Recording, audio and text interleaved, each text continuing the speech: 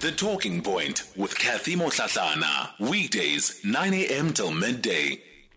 All right, we wrap up the show this morning looking at the looking at the work being done by the Nelson Mandela Museum. They're hosting the second African Liberation Heritage Indaba. The Indaba aiming to bring together former liberation movements in Southern Africa and the diaspora. Well, to tell us more about this initiative is Phumeza Skoti, the chairperson of the council. And or rather, apologies for that. I must mention that Dr Siphe Potelwa is the deputy chairperson of the Nelson Mandela Museum Council. Dr. Potelwa, good morning to you. Thanks for your time this morning. Good morning, Katie. Good morning to the listeners of SAFM. Let's talk about this particular initiative that you are rolling out now. What is the African Liberation Heritage Indaba? Firstly, thank you very much, Katie, for that question. Firstly, let me address the theme we approached this year as a second Liberation Indaba in reflect of the decolonization and the transformation project in South Africa. We felt to unpack this under three themes a day. This is an event that is hosted for 2 days. One, we speak of the African youth as an architect of the future. We understand in South Africa, one of the key values of Dr. Nelson Mandela is the promotion of young people's skills development. We invited the political formations of different universities across the Eastern Cape to partake and unpack the young people the issue of the architect of their future. The second one that is in practice is about the African women leadership in the helm of transformation, where we felt that it's time whereby women should steer up the leadership in different places, in boards that we found ourselves in number of entities of government, mismanagement, consequence management that is not there, accountability that is not there, ethics that was not there, and all these organizations were led by males. Now we invite the women in leadership in the helm of the transformation to reflect how far are we in the decolonization of and transformation of South Africa. Third one that we addressed yesterday is the issue of decolonization, the projects in reflection of project aspects and challenges.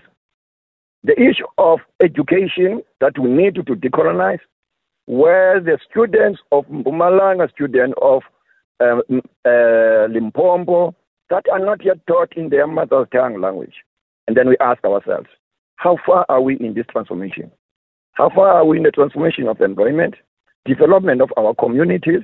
We still found, Katie, students are still walking long distances to school and feeding bucket system that are still reflecting, because we've got a government that is still not yet looked at the consequences of decolonizing the issue of the past.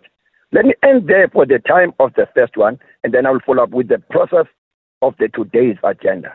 Thanks, Katie. Sure. What you're holding is, of course, a 2-day Indaba, and let's talk then about what you are hoping you'll be able to get out of it.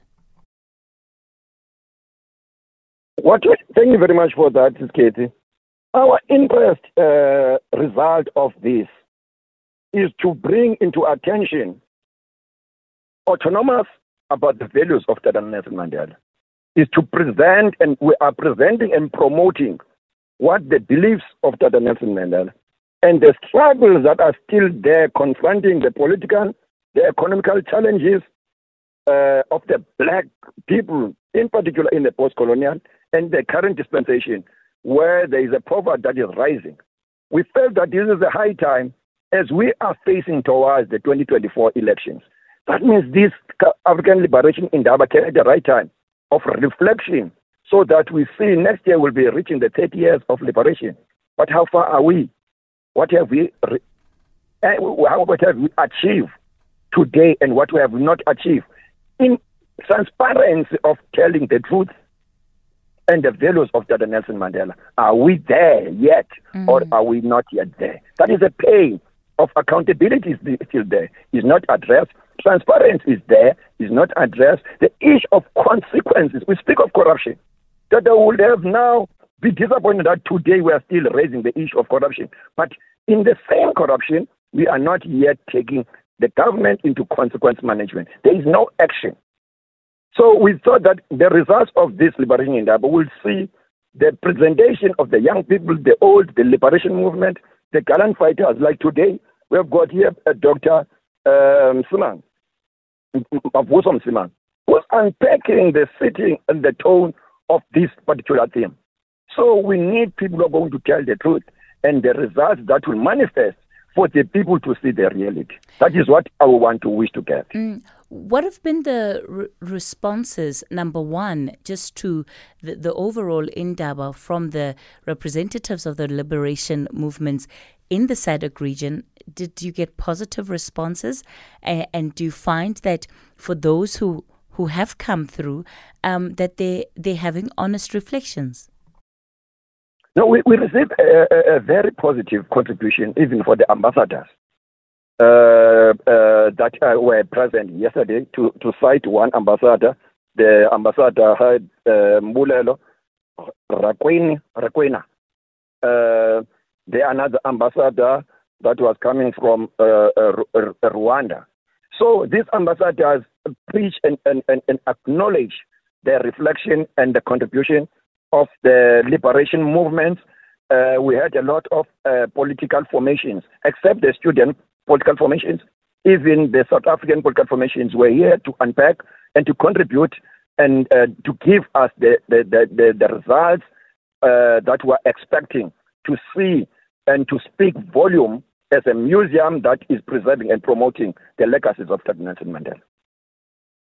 Let's talk about what happens beyond the Indaba. How are you going to be using the information that you are gathering and the data that's being shared? Thank you very much for that question. Yesterday, now we are hosting these not ordinary in the hotel or resorts. We are in partnership with the Nelson Mandela Museum. We signed the MOU with the museum, with the understanding that the liberation knowledge should be preserved and be promoted for studies. We are in a discussion that we thought it would be fundamental to provide a postgrad in the liberation studies, not to archive and conserve this without knowledge reading for the upcoming generation. So that is the progressive that we are hosting at the university. We will host to other universities, but we signed the partnership of learning, teaching and learning at the level of the institutions of high level. We know reality states that if now our history is not written and it's not taught in the institutions, we will always have the history that will be distorted. That is Dr. Siphe Potelwa. He's the Deputy Chairperson of the Nelson Mandela Museum Council. Let me thank you so much for your time this morning. And of course, that conversation has been brought to you by the Nelson Mandela Museum Council.